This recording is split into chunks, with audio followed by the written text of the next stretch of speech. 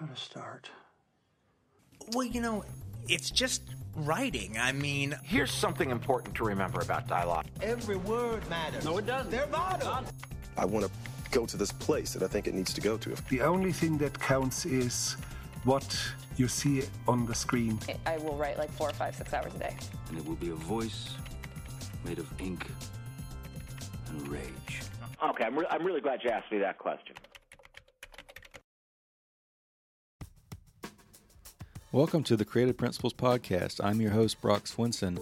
Over the past 200 plus episodes, I've had the good fortune of speaking with dozens of screenwriters, actors, and directors, such as Aaron Sorkin, Mel Brooks, Cary Fukunaga, Whitney Cummings, Michael Imperioli, and William Monahan, among others.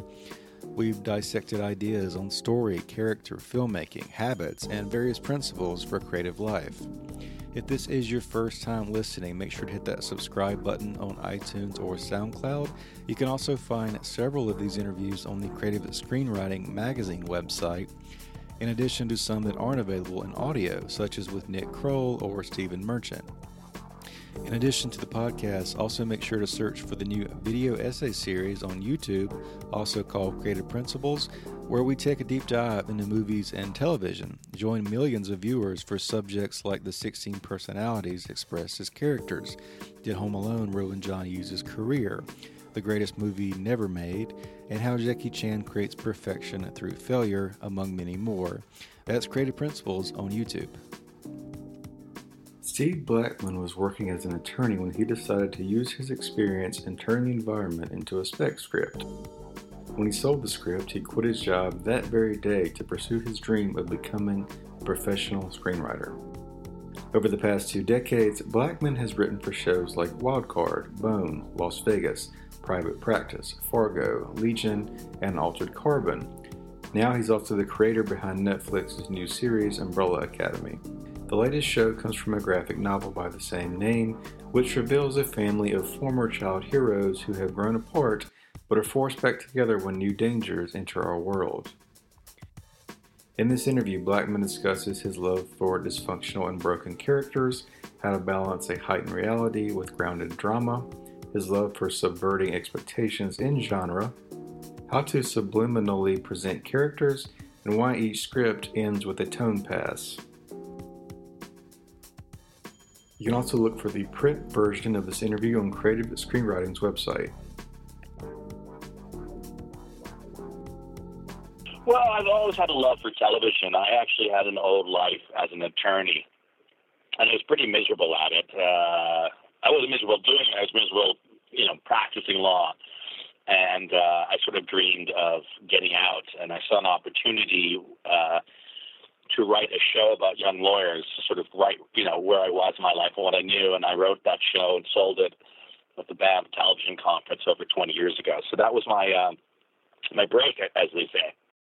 What were maybe some of those details you put in that first story? Like, what did you kind of realize writing that? What was it beyond just what you knew as far as character and those type of things?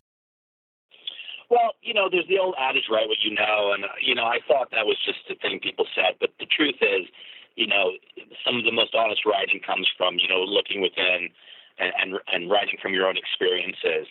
I mean, it doesn't mean writers can't, write about other things, but for me, there's a certain angst about the way I wrote that, and what made the package a better sell is when I pitched it, they knew I was, giving a story from the heart. It was sort of my story, and it just made that all more real and sort of put a little more credence behind the storytelling. When did you actually transition to full time? When did you know that you were in this career full time professionally? The second they bought it, the show, I quit that day from my law practice, which was a bit of a shock to the partners. But I literally packed on my office and walked out the door. I'm sure it's not just like one paycheck. Like, what was it about that experience that if you were giving advice to someone about possibly cutting the safety net, what might you say? Well, I think, there's nothing better than television. I think and there's no better time to be a TV writer, to be honest. There's more content being made now than ever. But at the time, it wasn't the case. But I was truly passionate about storytelling, and, it's a wonderful thing, truly wonderful thing to write something on a piece of paper and see it come to life through, amazing actors, crew, production. I've done this for 20 years now, but I still get excited every time I walk onto set. I get excited every time I see the first dailies. There's nothing better in the world, in my mind. If you're looking at like your most recent credits, Fargo, Legion, Altered Carbon, Umbrella Academy, is there something that you would say kind of defines your brand as a writer? Yeah, I do. I think I love character shows. Not to say I haven't written procedurals, I have. They're very demanding in their own way. But what I really love, and this is sort of what I think I've done with Umbrella Academy and Fargo, is, telling very relatable stories about people. Sometimes they're often, my favorite characters are the ones that are the most broken, the ones full of foibles. And to me, the characters that struggle are the most interesting to write. So I think my brand is sort of writing this dysfunctional character that I seem to be drawn to, my writing. What are some of the challenges? So some of these are like either adaptations or Fargo is kind of an extension to this universe. What are some of the challenges of like hitting those points that audiences expect to see versus bringing something new in as well? The Umbrella Academy is a challenging show because we're living in the heightened reality. At the same time, we're trying to tell dramatic stories. And for example, this season 2, we're dealing with real issues of racism, homophobia. And to find sort of the tonal balance between sort of the heightened reality, the superheroes, at the same time being true to these issues and telling credible storytelling, is a challenge. But I think that's when that's really the sort of sign when you do something great is, when you can find that balance. And many, many shows do it. I mean, The Watchmen's the type of show that I think is a great example where they balance, relevant social issues with sort of the heightened reality. And when you find that balance, it's nothing better. Now, how are you, for those who are not super familiar with the comic, I know season 1 and season 2 are quite different. Where in line is it with the graphic novels? And then what percent maybe is completely original? It depends. I mean, this season was we sort of went on our own path. I see the graphic novel as a wonderful springboard. It's incredible source material. I'm quite close with Gerard Way and Gabriel Ba, the creators. But, from the beginning, we realized that the two things couldn't be a carbon copy just because, the type of sort of story in the graphic novel is nonlinear. Some of it is so big, I need a big feature budget to do it. So I had sort of the dramatic license from the guys to sort of take what I needed and to be able to draw my own sort of new stories. I think season 1, we were able to sort of have a pretty good beginning, middle, and end that sort of, grounded the characters, but sort of still stay within the character arcs of the first volume of comics. Season 2, we definitely went in a different sort of direction. I needed to ground the story in a 10-day arc, which is sort of the conceit of our show. It takes place over 10 days. And in one of the comics of Volume 2, they dealt around the Kennedy assassination. And I decided to sort of put the whole season just in that piece and sort of tell our version of the story. There's much conversation, like season 1 is, all of the show really is about superheroes, but you also combine the issues of family and relationships, that kind of thing. Are most shows today talking about crossing genres, or are you not even thinking about that? It's mostly just tone and character. Good question. I mean, I think people do talk about that. I don't talk about it, with the execs or in the writer's room. I want to tell good storytelling. And I think the word I use the most, or the words, is subverting expectation. That for me, it's a very busy genre, the superhero genre. There's people who do, Marvel, DC, they do great jobs of it. I wanted this to feel like something different. And first of all, I looked at this show as a dysfunctional family show. The fact that they're superheroes is important, but it was incidental in telling these relatable human stories about a broken family, an abusive father. So that was how we came into it. But, I know that genre gets tossed around a lot, the word and how you fit in. I try not to put that blinder on my eyes and just, tell the sort of best stories we can with these characters. Has that sort of changed the way you pitch stories as well, or is that still kind of part of the formula? Like when you brought this into Netflix, what were some of the aspects you were discussing? Well, I came in and I said to them, I couldn't do another superhero show as it had been done before because I didn't think that space needed another one. And I thought what the graphic novel did really well is it set up this family. So my biggest pitch to them, I had just come off actually a very big sci-fi drama called Altered Carbon, which you mentioned, which was very character, but very big and, very much in sort of the sci-fi tropes. But I said in this one, I was going to very lean into sort of the unexpected and try to ground everything. Even though it was a very heightened graphic novel, I wanted the characters to feel grounded. And I think in season 2, we went even more to sort of the bizarre and weird in terms of how the characters were going to go. And I think the fans will really appreciate that, both the fans who sort of have loved the graphic novel for 10 years and sort of the new fans who just discovered it last year with the season 1 of the show. This one might sound kind of out of left field, but I was listening to an interview with Quentin Tarantino. He was talking about Kill Bill and how all the fights that she goes through in the 2 movies are all kind of like showing different genres in each fight. These characters are so different in Umbrella. Do you kind of see that? Like, do the scenes feel different based on the characters in those scenes? Well, I love that you even mentioned me with Quentin Tarantino. It's such a wonderful thing to say. I think we want everyone to feel every sort of fight sequence. We want each character to feel sort of you're in their unique world. It's the same thing with music. We tailor the music for the show to sort of be very distinct to the person that's in it. So you always feel like you're in the world of that character, especially when they're doing things by themselves. But, it's we want, again, each year to sort of elevate the way we do the fighting and to sort of, fighting is a character. A good fight scene tells its own story. And that's what we're trying to do, and not just, it's not just about throwing punches. It's telling a story within the fight is the tricky thing. Are there any, you've mostly worked on shows, but you're really running things here. Are you worried about being precious with material? Or do you feel like there's just like an infinite world? I mean, if this show went on for 10 years, do you feel like there's enough material there? Yes. I'm not sure I would advocate doing 10 years of the show, or 10 seasons maybe of the show. I definitely would want to do more seasons. I have a good plan for season 3, but, the truth is Gerard is coming up with new volumes. He's working on volume 4 now, which is out in the, that's not a secret. He's out and writing now. I think, as long as we can make it feel, unique and original, I think there's a way to continue to do the show. I don't want to get ahead necessarily of where Gerard's going, with the general structure of the show. I would hate to sort of take a Game of Thrones path and go somewhere different completely.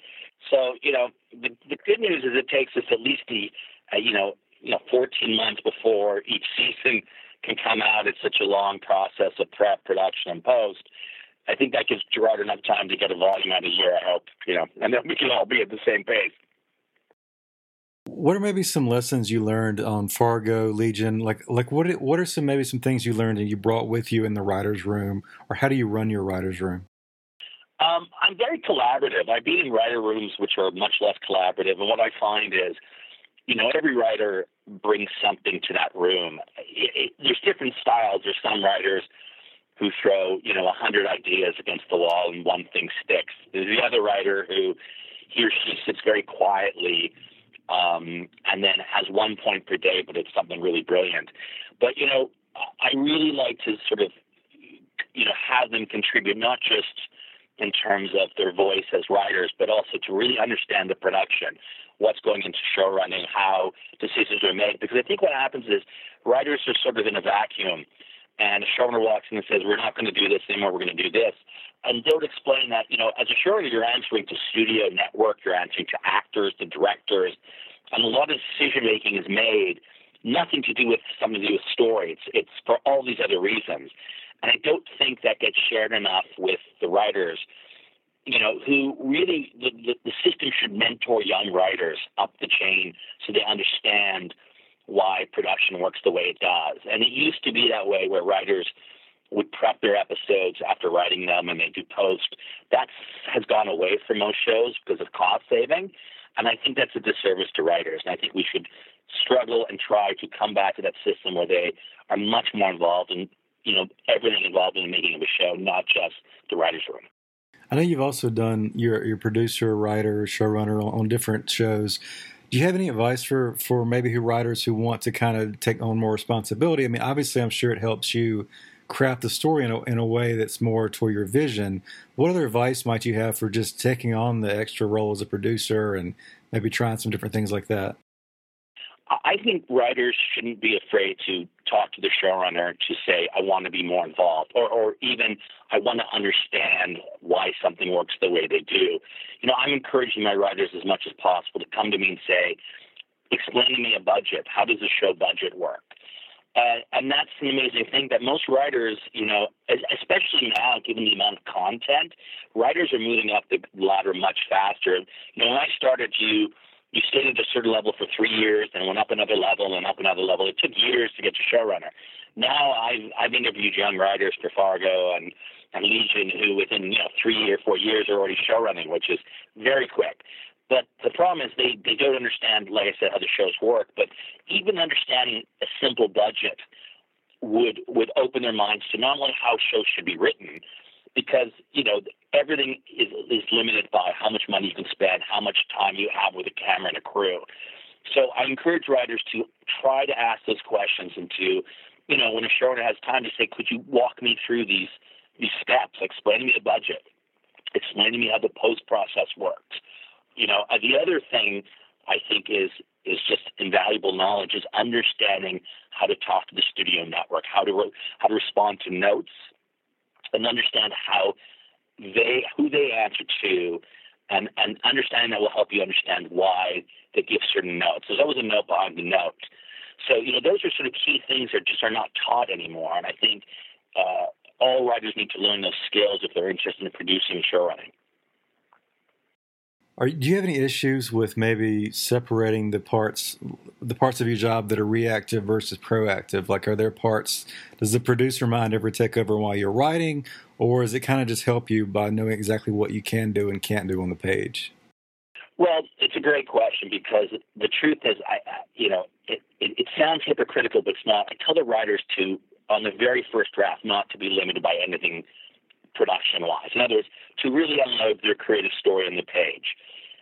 Of course, I say, if our scripts are 52 pages long, I'm not interested in reading a 72-page script, but I tell them to, free their minds of the limits of production on the very first draft. And once they have that first draft, then I work with them on the second draft to slowly trim the fat a little bit to get into something that's shootable. There's no point for writers to hand in unshootable scripts. It's a nightmare for showrunner. It's a nightmare for the producers. So, but again, I don't want the younger writers saying, well, I don't know if we can do this, so I just will write this. I'd rather them write it, take a swing, and maybe a miss, but then I can explain to them why we can't shoot in that location or why this isn't possible to do. Like, just for example, shooting on water is always very tricky. Writers love to write scenes on water, and I always say to them, it takes far longer than shooting on land, so be very careful. You may want to do that scene, but here's sort of what you lose. If you do it, you'll have to limit something else in the production. With CGI and some of the effects you have, obviously they cost money, but are there other maybe unknown expenses, besides having a massive background of people or something like that? What are some other misconception writers have about budget issues? Well, I think I'll speak to our ensemble because, we are an ensemble. With ensembles, especially with our show, we have 7 or 8 lead characters. What people don't understand is, of course, the VFX is very expensive, but to cover 7 or 8 people in a scene is just incredibly time-consuming. Most shows, shoot 2 cameras per day. Shows with more money can get away with 3, but to shoot 5 pages of 8 characters in a scene can take an entire day to do a scene, or 3/4 of a day. So I think writers have to understand, if you haven't spent time on set, I encourage you to spend time on set, even on your own free time. Ask the showrunner for permission to sit on set. because I think there's an illusion with young writers don't understand just how time-consuming it is to actually physically shoot these shows and to do them well. And once they get on the set and they see the challenge, then they sort of can slightly self-edit when they think about page count and how complicated these scenes are to do. Again, it's a balance of not limiting creative freedom on the page with production limitations, but that is really the challenge, and that's what showrunners sort of deal with every day. Do you see these two seasons kind of as their own mini-series? And then how do you also think about audiences who binge versus those who might watch one episode a day or spread it out? How does that change your writing process? I see the show as a 10-hour movie. I think more so now than ever, because when I started with Netflix 4 years ago, even longer, maybe even 4.5 years ago, and it's a completely different landscape. Netflix has gone from a company with 10 or 12 originals back then to hundreds of original shows. And because that's this new change of just sort of this mass amount of content, people binge. And the bingeable model, in my mind, is, if people are going to watch 3 and 4 in a sitting, you want, I don't want to have a show where I have to say previously on my show. So the idea now is, the shows are continuous. My episodes take place exactly where we left off in the previous episode, which is a binge-worthy sort of device. If you're going to sit there and watch it, I want to give you the best binging experience. So I think it's a different rule for network, but definitely on streaming, we write the shows to a binge market. I know our show in season 1 was one of the most binged shows out there. So this season is again crafted for people to enjoy multiple episodes at once and feel like, it's sort of a mini movie that you're watching as opposed to sort of single standalone episodes. Do you see like let's say for season 2, do you see each individual character's story as somewhat like of a novel? Like, what is it, if it were gridded out on paper, is the Sid Field and those kind of things, is that kind of out the window, or is some of that still there across 10 hours? Well, I think we break it up in two ways. What's tricky about our ensemble is every character has his own, her or his own through line, some emotional story we'll want to tell. So that has to sort of be broken out, ahead of time with the big flagpoles in the season at different points along the year, along the season. At the same time, we have to sort of blend it with a plot story that, is sort of the driving engine of the show. And then there's these multiple crosses with other characters. So all of that sort of has to be cultivated, and it has to be, thought out, because sort of how those things intermesh is quite tricky. And the season would feel lopsided if, one character had so much more than the other. So that's the sort of way we look at that. The graphic novel, the comic it's very much all over the place in a great way. It's what makes it so fun. But it would be a nightmare to translate that way. So I'm forced, because of the sort of medium I'm in, to tell sort of as much linear storytelling as I can for it to make sense for the viewers. With something like this, do you find yourself with excess material or stretching out some points? I would assume, based on what you just said, every scene, like 3 or 4 things almost have to happen in every scene to some degree. It's a nightmare to reduce it. It's the hardest thing about the show. And I can tell you honestly, in the new COVID landscape, if we're lucky enough to have a season 3, and we're hopefully, I'm planning for it, and I hope I get it. But looking ahead into COVID, script page count will have to go down, because it's just going to take longer to test people on set, to keep crew and cast safe and pods. So, I've already planned to lower the page count of already a busy ensemble. But it's the trickiest part, because finding that balance with all the stories, and, every writer inevitably hands in a longer episode than I want them to do. And then the very hard part of the show for myself and the writers is we have to sort of self-edit, we have to cut, and still keep that balance. And that, sometimes it doesn't sound like much talking to you, but when I say, we have to cut 4 or 5 pages out of a script, that's so hard to do when everything's interwoven. Well, it sounds like that's a full episode almost across the season, right? Absolutely. That equates. So, looking ahead, the plan, every showrunner wants to make sure you come in at the right page count. But over the years, I've noticed, I remember when in network we wrote 58 to 60-page scripts. That was the norm. Then it's 55. Now I think if you look at the running time of a lot of shows, especially on Netflix, 40 minutes to 3 minutes is sort of the new norm, which is a shorter time count. Shows really are not pushing beyond that, because I think that's sort of the top level of what people want to consume in a sitting. I mean, people binge, of course, but that seems to be a mouthful for most people, and that's where, things are sort of shifting to. Gone are the 60-minute episodes of anything.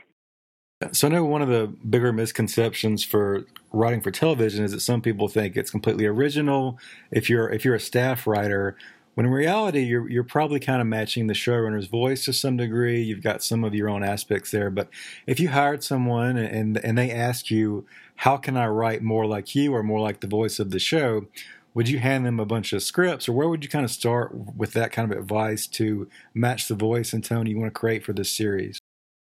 It's a great question, and I think the hardest thing for young writers is, even though you may have your own voice, we want the writers to bring their take on a show. Their interesting voice to the page. But at the end of the day, your job as a young writer is to emulate the sort of tone of the show.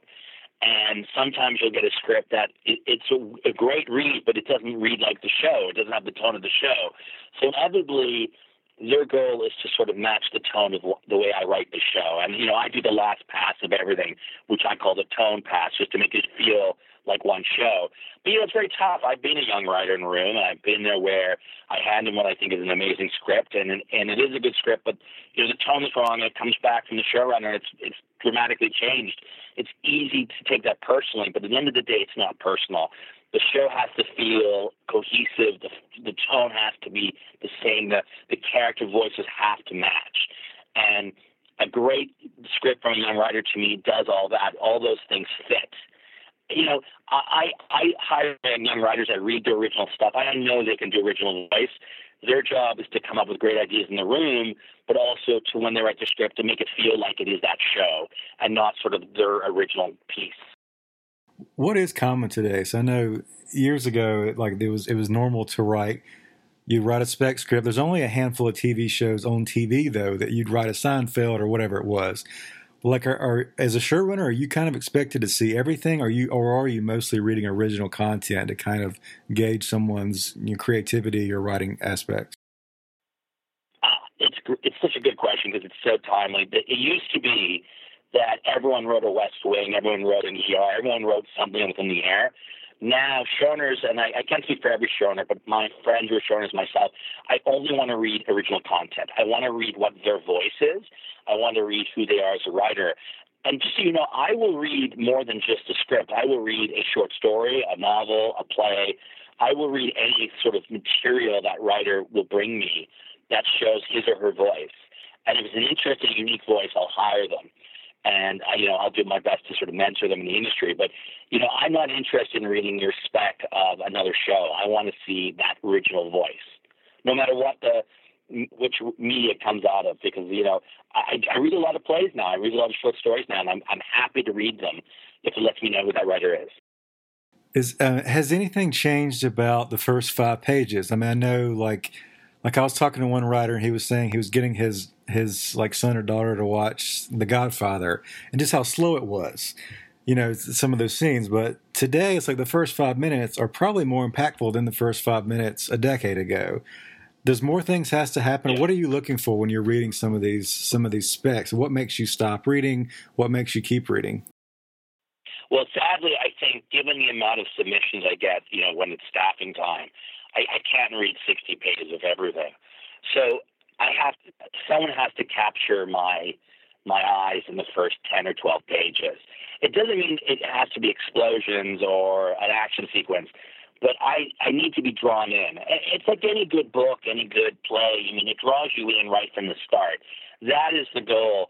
Because truthfully, I can't, with 200 submissions, I'm not going to read, that how many thousands of pages that is. If you can't capture me in the first 12 or 15 pages, I tend to stop. If you do capture me, I read the whole script, the whole short story, the whole play. But a lot of the time, if I'm, falling asleep in those first 15 pages, it's not a good sign for that person sort of, making me think they're my kind of writer. So it is the time of COVID. Obviously, a lot of people are stressed out for different reasons. They're writing too much or not enough or doesn't know what to write. How are you kind of balancing some of this work? How do you balance? You seem very prolific, but how do you balance being prolific and then taking rest in between jobs and that kind of thing as well? It's really tricky, and my heart goes out to all the writers who are struggling. I'm fortunate enough to be with Netflix right now and still be paid, and I really do appreciate that. I know there's a lot of writers that are out of work. I think the key is, it is a great time to be a writer, and that means writing your original show, because it's people, we, with the writers firing their agents for a period of time, a lot of agencies have come back, but it's changed the way that studios and networks approach reading content. It's easier now than ever to just go directly to that network or studio and say, I'd like you to see something, I'd like to pitch you something. So now's the time to sort of be really aggressive with your piece of material and your voice and try to get it heard. But it is a struggle. I mean, the only thing I can say is, even if you can find 10 minutes, 30 minutes to write a day, it's worth it. Even those days you're exhausted. But to keep writing is sort of the best advice that I was given. And I try to write a little bit every day. And some days you'll get more in and some days you'll get less. But it's worth just continuing to push, through the tough times. And that is our show. Thanks again for tuning in. If it's your first time, make sure to hit that subscribe button on SoundCloud or iTunes. Also, check out the new video essay series on YouTube called Creative Principles, and give us a review. That's one of the best ways to help share these interviews. Thanks again.